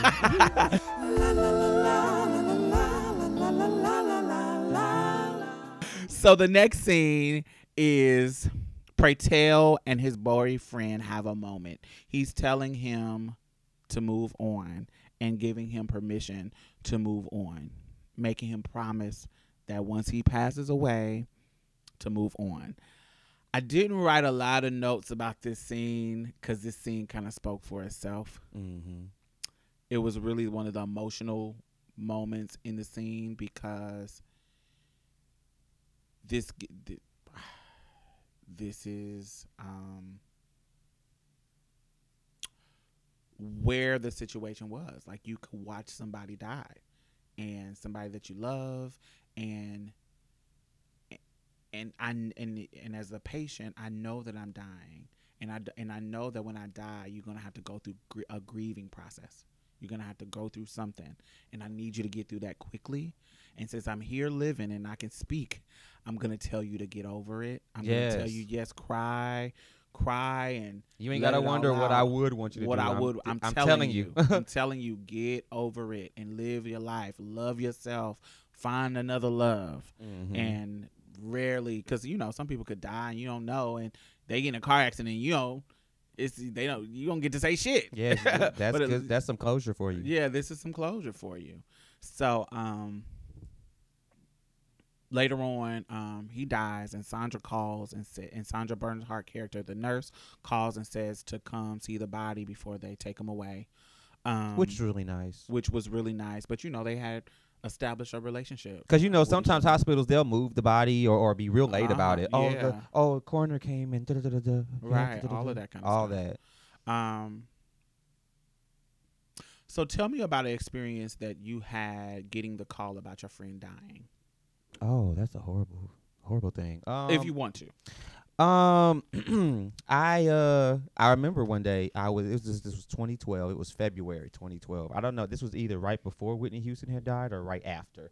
But it was February 2012. I was knocked out. Had my little friend in the bed with me. We was just knocked out. And Bree called me. She called me once. She called me like 2 times, and I had dusted it down. Then she called me again. So usually when people call me back to back, I'm like, oh, what's going on? So at the time, I had a friend in the hospital. She had went in the hospital due to seizures and things like that. I don't know what was going on with her health per se, but she was having some issues. Ended up in the hospital. They said she was doing better, and then I get the phone call. I'm thinking it was her Bree telling me that, our friend Kayla was, recovered or whatever. Baby, she told me that she had passed away in the middle of the night. And the first thing that I felt when I heard what she said was, it feels like something has reached inside of your body and like just grabbed a hold of like your fucking heart and your guts and just rips all that shit out. And then you're just kind of sitting there numb. And then it just repeats over and over,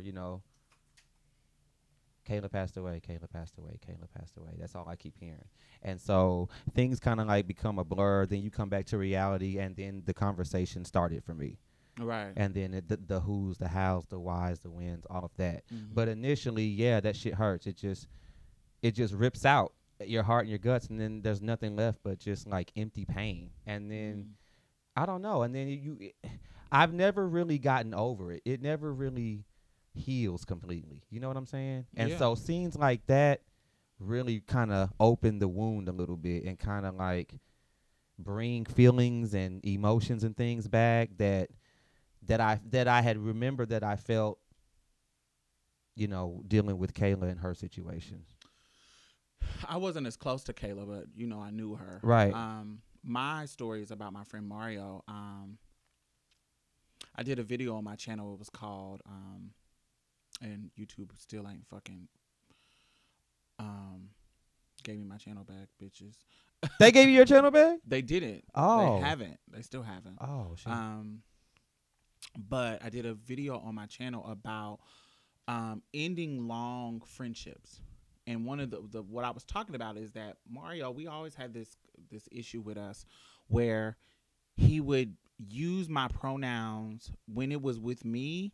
He would use them right, like he would use the right pronouns, but when he was talking with other people about me, he would use wrong pronouns. So say for example, I'm on the phone with him and somebody who actually knows me and they knows that I'm trans, they know that how I live my life.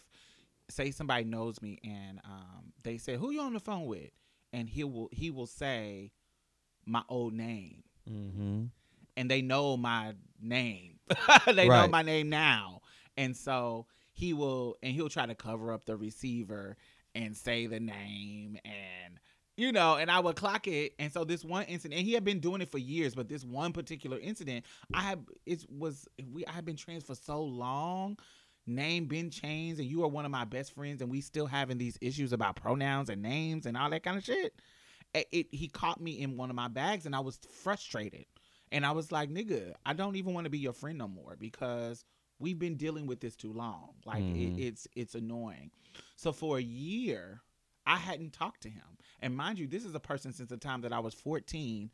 I didn't go a day.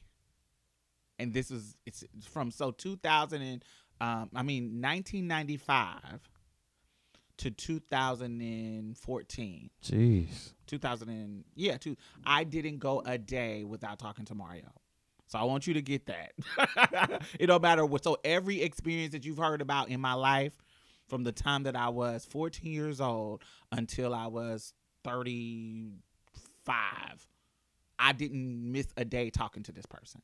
So for a year, I didn't talk to him. So understand that I was over it. I just was over having the same conversation with him. We had issues. Mario was one of them people that I feel like if he was more passable, if he remotely looked like a girl, he would have transitioned. I feel he admitted it later on, but earlier in our relationship, he would never admit that I think he would have been trans. I think he was, but he was 6'4". He was like big, like 300 something pounds. He was hairy all over, a size 16 shoe, like everything that you so fish.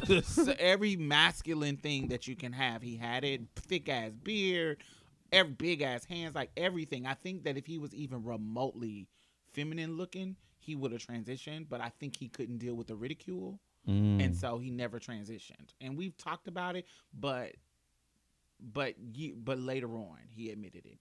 And so I stopped talking to him for a year because I felt like his shade towards me and my pronouns and my name was a part of his jealousy of me transitioning and living this life and him not being able to do it. He never would admit it until. So once I stopped fucking with him for a year, and a year later he sends me a text saying, "Can you stop being a bitch and talk to me for a second?"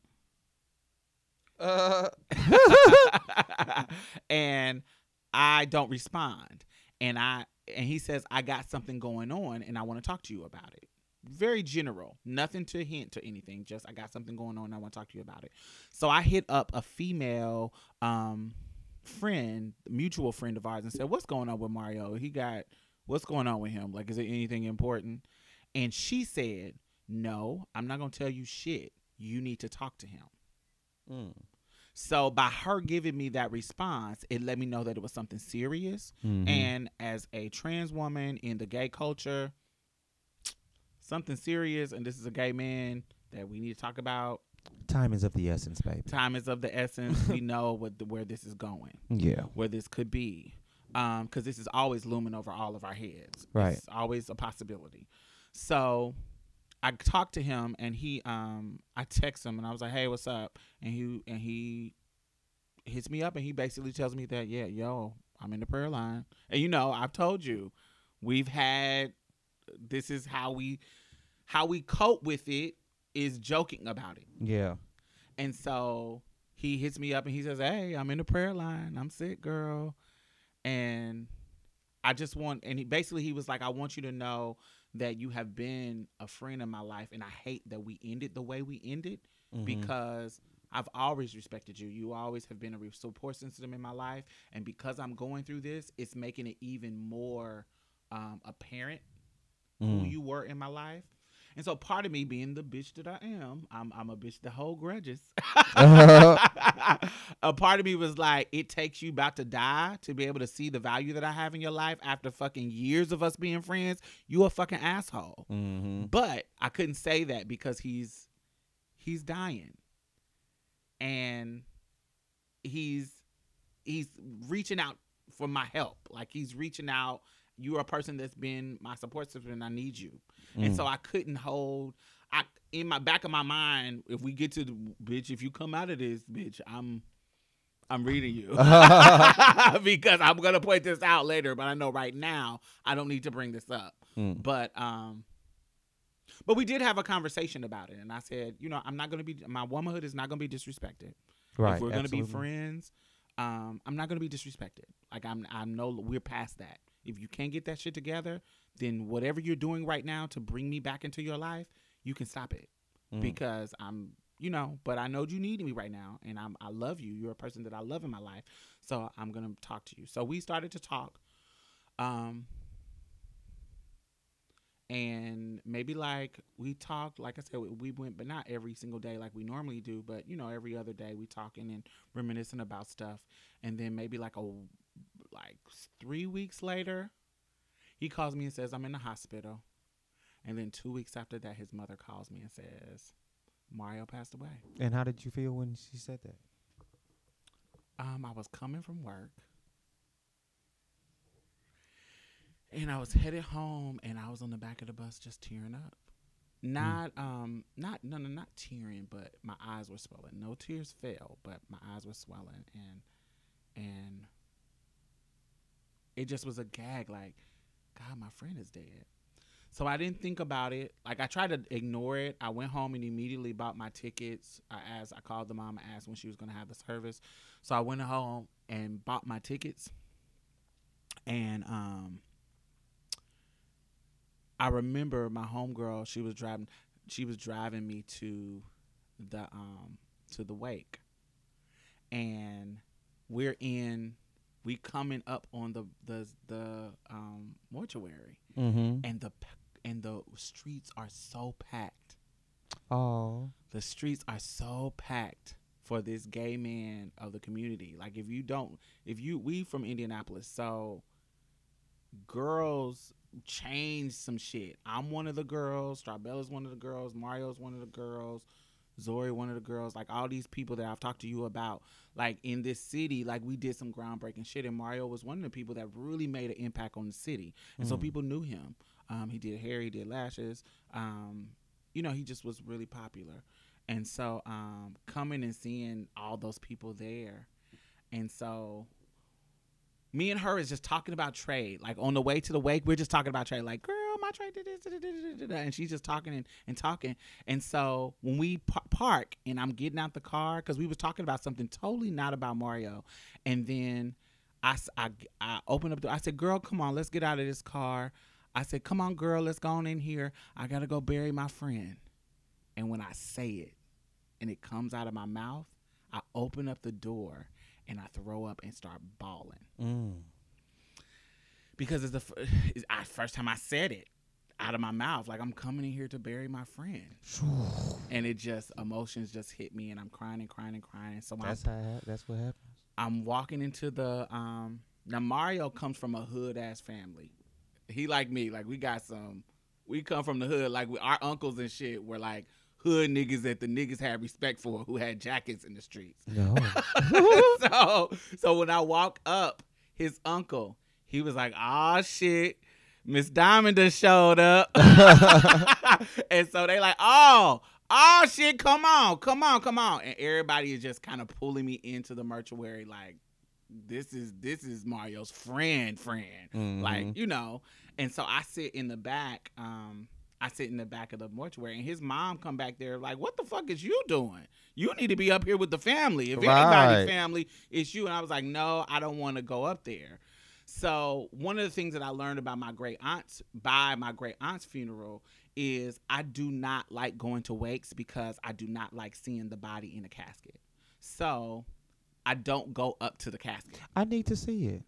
Yeah, I don't. I need to see you. I need to see it for it to be completely solidified and real. I need to see you in the box. No, I don't like the fact that I had the memory. I went up to her casket and kissed her, and I don't like that I had that memory of her. I didn't want that memory. I want the memory of her when she was alive and bright, vibrant. And that's how I wanted to remember Mario. And so because I didn't go to the casket, I don't have any memories of how he looked dead. I have only the memories of him being happy, him being lively, all the good memories that I had. And that's what I wanted to preserve. And so that's why I didn't go up there and sit. Only thing I regret that I didn't get that year. I regret. Only thing about that, even though it was for a good reason, and you gotta respect my womanhood, I wish that I wasn't a grudge holder enough to where it lasted as long as it did. Because I wish that I had an extra year with one of the loves of my life. Yeah. So we all know lessons we learn, and you know, life is precious, and I try to keep people in my life that allow me to keep them, because I have some friends now, you know, that I wish that I could be friends with them, but because they're so, I was about to say not evil, just so narcissistic and selfish, that it's traumatic to be friends with them. And even though I will regret that I'm missing time with them, it's like, it is what it is. Like, even you alive, bitch, I can't fucking, I can't deal with your bullshit though. You see what I'm saying? So it's like, oh God. So anyway, this is a part of life. This is a part of our journey. Death is a part of everybody's journey. Sometimes particular circumstances happen and you have to deal with death, and this is one of the things that me and you both have dealt with. And we're gonna deal with it again. So. Absolutely.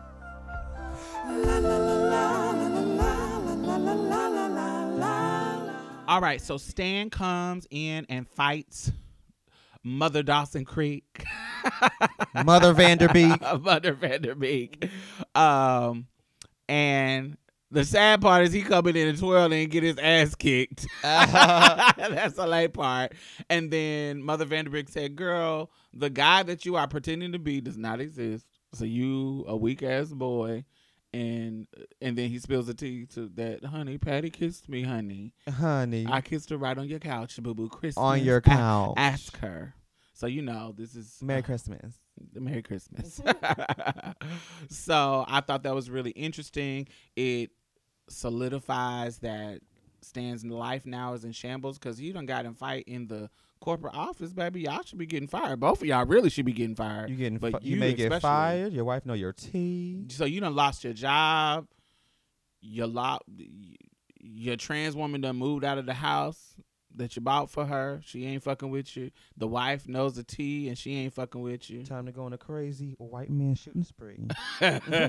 Because we know that white males shoot people for anything. That's right. They shoot up schools. They shoot up buildings. They shoot up homes. They shoot the innocent. This is what white fired males me. do. Motherfucker. Fuck yeah. All these immigrants. Right. Taking the jobs. Okay. So we know this is the making of a serial mass shooter. Right.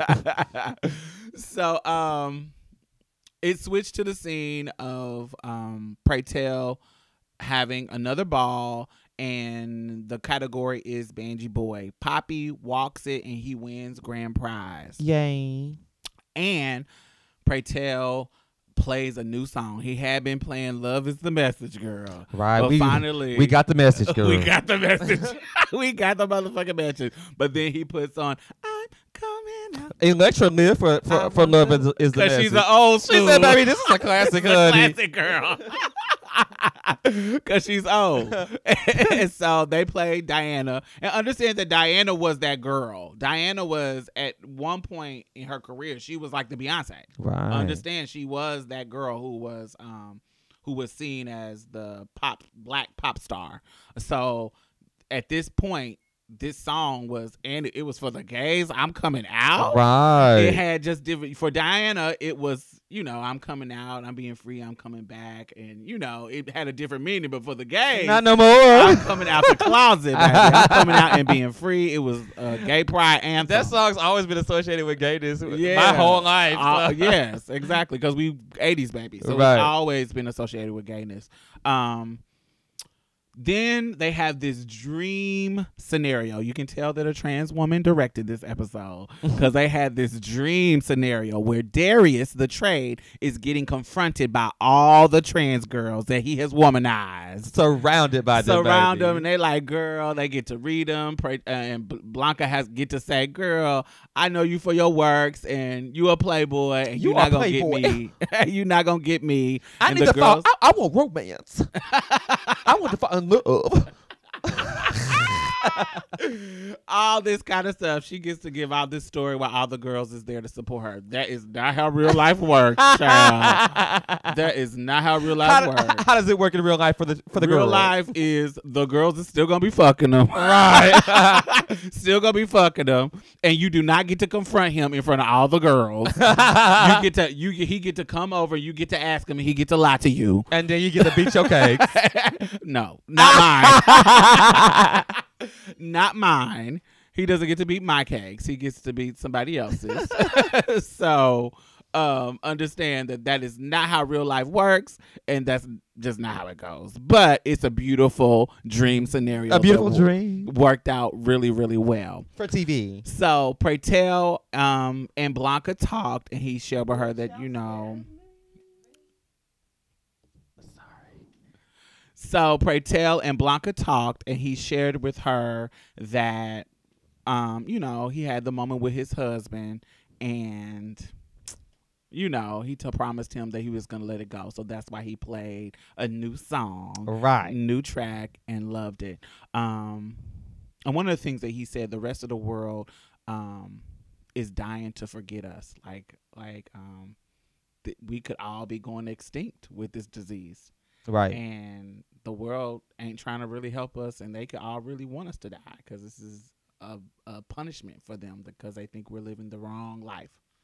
And I thought that was a powerful moment for him. But I feel like there's some truth to that, though. But how? That AIDS is a punishment to us?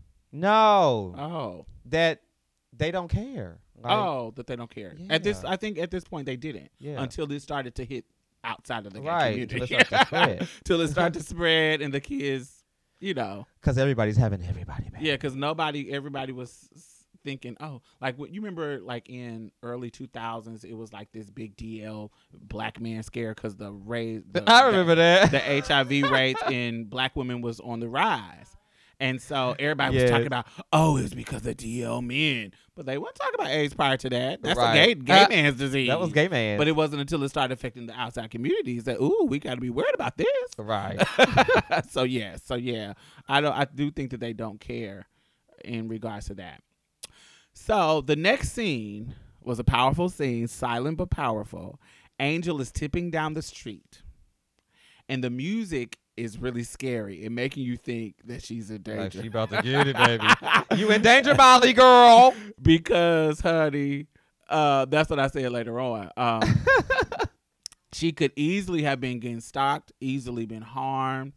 But then the other music come on and you realize that she's actually just walking. And then I'm like, was that on purpose? Were they wanting you to like? I think so. I think Janet was like, understand that she's tipping down the street.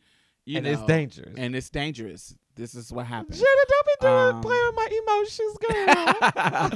So, when she tips into her show, this is something that most of y'all may not have noticed, but trans women probably will notice it. When she tips into her peak show, do you realize who her boss was who was giving out the checks? No. Right, you didn't notice it. So her boss, not who they were, but what they were. They were a Hasidic Jew. Oh. So understand the Hasidic Jews are notorious clients. Like they're clients for the girls in New York. If you have ever worked in New York and you've been a prostitute, you have come across a Hasidic Jew client. Understand that. And they pay really, really well. And it's not a coincidence that Angel's boss was giving out the paycheck was a Hasidic Jew.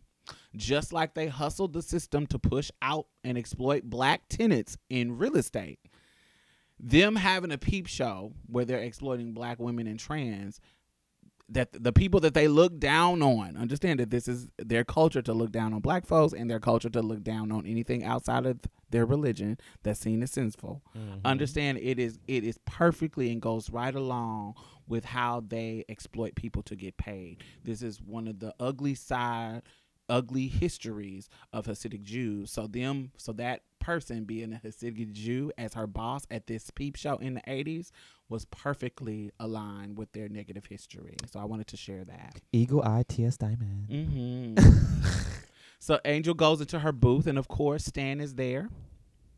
All looking crazy. It's like, oh, that's the part that really scared me. Like, for some reason, I knew she was behind the glass and she was protected, but he just looked like, and you know, this is Ryan Murphy, so it's like, is somebody gonna come up behind Angel and slit her throat, or is he gonna, you never know. But he was looking very, very scary. Like, I would have been so glad there was glass separating us. But then I didn't get that from Angel, which is what I was going with. But Angel stood there and put her hand. Oh no, Angel. Angel put her hand tenderly on the glass as if to try to caress him.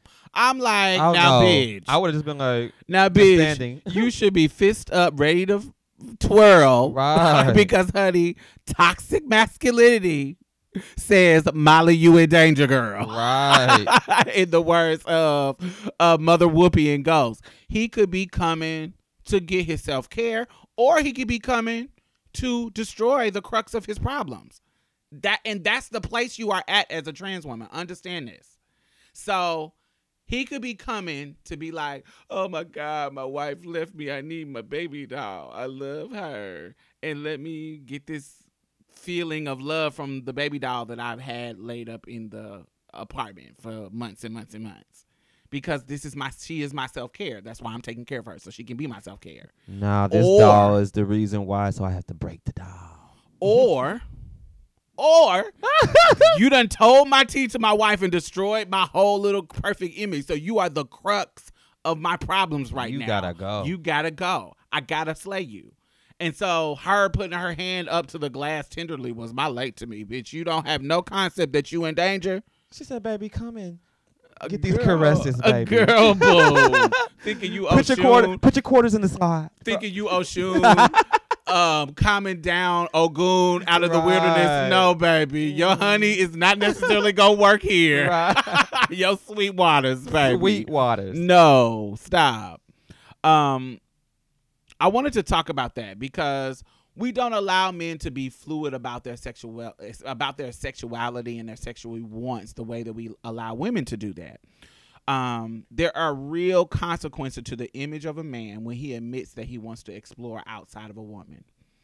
If you get your dick sucked in college once and you never do it again, you gay. Mm-hmm. We learned from the Insecure show. Yeah, if y'all watch Insecure, when Molly's little trade talked about getting his dick sucked, he was just being honest since they were admitting things. Even though she had been in a bisexual situation in college and there was no judgment, mm-hmm. He did it too, the same exact thing. And in the conversation on social media after that show, everybody, he gay, he gay. If you mess around with a transsexual, you gay. There is no room for a man to explore. But behind closed doors, we know that we make room for it. Just like we all make room to do the freaky shit that we want to do. We make room to get what we want. We make room to do what we want to do. Any freaky little thing, we all do this. This is what we all have in common. Mm-hmm. Anything we want to try behind closed doors, whether it be the simplest shit, I want to suck some dick, or I want to get tied up and be into bondage, whatever it is. Mm-hmm. I want to have a foot fetish, whatever it is. We make room to have it done. And we have to be honest about that. Think about it. If you think about your uncle, We got always, well, not everybody has an auntie and an uncle. Think about your dad, any kind of male figure in your life that you had, a straight male figure. If he tells you that he got his dick sucked when he was younger, how is that going to make you feel? If you had your auntie, any kind of straight woman figure, come and tell you that she had a lesbian experience, are you going to judge her the same way, the uncle the same way that you judge the aunt? No, because that's it's gonna be different, right? You could be like, all that stuff. You be like, well, women are fluid. They're affectionate. That's just how they're raised, and they're raised to kind of be dykey. No, they're not. Y'all just make it okay, especially for the male gaze, so it trickles down. Especially if you on some dyke shit for your man, or you on some dyke shit to impress men or to keep a man. It's okay. Like, it's okay. That's just how women are. And niggas think all bitches can be bisexual. Get the fuck out of here. Well, girl. The same thing goes with the guys. Well, boy. So I think that we look at it differently, even in our own community. Because think about it. When we find out a dude done got some head from somebody, even if it's just that one time, we like, oh, he plays. That's Trey. I always do That's that. Darius. You done played around? Okay. That's one of the kids. You think of him as Trey. You think of him as a Darius. So back to Angel. Another reason why I wanted to talk about how she was in danger in that moment. When he was crying on the couch, another level of sympathy that I have for him. He said he's trying to explain, and he doesn't have any words for it, that he doesn't understand why he's attracted to her, and he wants to stop. He said it. And so why she was in more danger is that you are something that he is attracted to but doesn't want to be attracted to, and he doesn't know why. So killing you could be a solution that could come up in his mind, in his confused head, in his distress. Understand, he's in distress right now because he's losing his image that was crafted, that he fought for. His image as a father, his image as a husband, everything in his life is falling apart when it comes to this image that he has built for himself. The money, because now the fucking boss done told my tea and now it's uncomfortable. Right. And you realize that it's not, I want everybody to realize that this is not a fake side of Stan and then a real side, a fake side being exposed and then a real side. There are two sides. This is just two simple sides to the same person that cannot reconcile because society won't let them. And this is in all of us. Think about it. If you're a woman and you're not no fucking lady, and everybody is trying to pressure you to be a lady, but you got some tomboy tendencies. And even if you may sometimes like to wear a dress, but sometimes you just don't. But to keep this image of femininity, you want to have this. They're pressuring you to be this fucking lady, and you're not. And so you're trying to reconcile these two multifaceted sides of you that seem like they may be opposite, but they're in you and they are you. And it's society not letting you express them freely. And then even if you're a gay man, you love being a man. You're not trans at all, but you like to bottom. But society is telling you, nigga, you supposed to be the top at the very least. Nigga, you supposed to like pussy. Nigga, you a man. You supposed to be a man. You supposed to do this. You supposed to do that. But your mind and your sexuality tell you, honey, I want to try this. I want to be fish. I want to be a bottom. I want to be submissive or whatever. And so society is not letting you reconcile. I want you to touch me on the inside. Come on, beloved. So, it's not letting you it's not letting you explore and be your full self and come to the table as your full self. So part of you is hiding and part of you is not hiding. So it's not, I don't think it stands in anybody's situation is that you are two different people. It's just that I'm not allowed to come to the table as my full self. I'm not allowed to be honest. You're not allowing me to be free. And it may not be, and I'm not talking Patty. I'm not talking about Patty is not allowing it. I'm talking about the world, the society. That includes Patty. That includes even Angel. Remember, even Angel told him in the last episode, are you gay? I don't want you to touch my dick. I did that for you because I thought that's what you was into. You see what I'm saying? Yeah, so I guess they get it from both sides. They're getting it from every side. Yeah. So even the girl in the community is not letting me bring my full self to the table. So what the fuck am I supposed to do? Valid point. And that's why I have sympathy for Stan. Boom. Oh, girl. And on that note. So on that note, that was the end of the show. Oh, wait, so did you like just set that all up just to shoot me down at the very end? Boom, bitch. You are so tired. I knew you would fall for the bait. Anyway, so Angel puts her little hand up against the glass, and Stan is standing there looking scary. And, but we do see the previews of the next show, so we know he don't kill her. Oh, I actually haven't seen it. So. So he doesn't kill her. Oh, okay. Because I didn't know, baby. He don't kill her in this episode. Okay. So that was the show. We hope that y'all really, really enjoyed it. Tune in next Sunday. The reason why we put the show out every Sunday is because the new show comes out every Sunday, and we don't want to spill and do any spoilers for people throughout the week who did not watch it. So we just put it out on Sunday right before the show, so you can be all caught up with our commentary and our explanation of what happened in the last episode, and then get you ready for watching the show tonight. And you welcome. Thank you. Bye, y'all. See y'all next time. Well, that's it. Thank you for coming and getting a taste of Marsha's Plate. You can listen to us on iTunes and SoundCloud. Make sure you leave a review because we really need those 5 stars, y'all. And go like our Facebook page and leave some comments. We'll be posting exclusive content every Thursday, so you definitely don't want to miss out. You can also follow us on Twitter and any other social media site at Marsha's Plate. If you'd like to donate or advertise with us, hit us up at diamondstyles@gmail.com. That's diamondstylz@gmail.com. And that's it for us, y'all. Bye. Bye-bye. You gonna say bye, Mia? Oh, bye, y'all.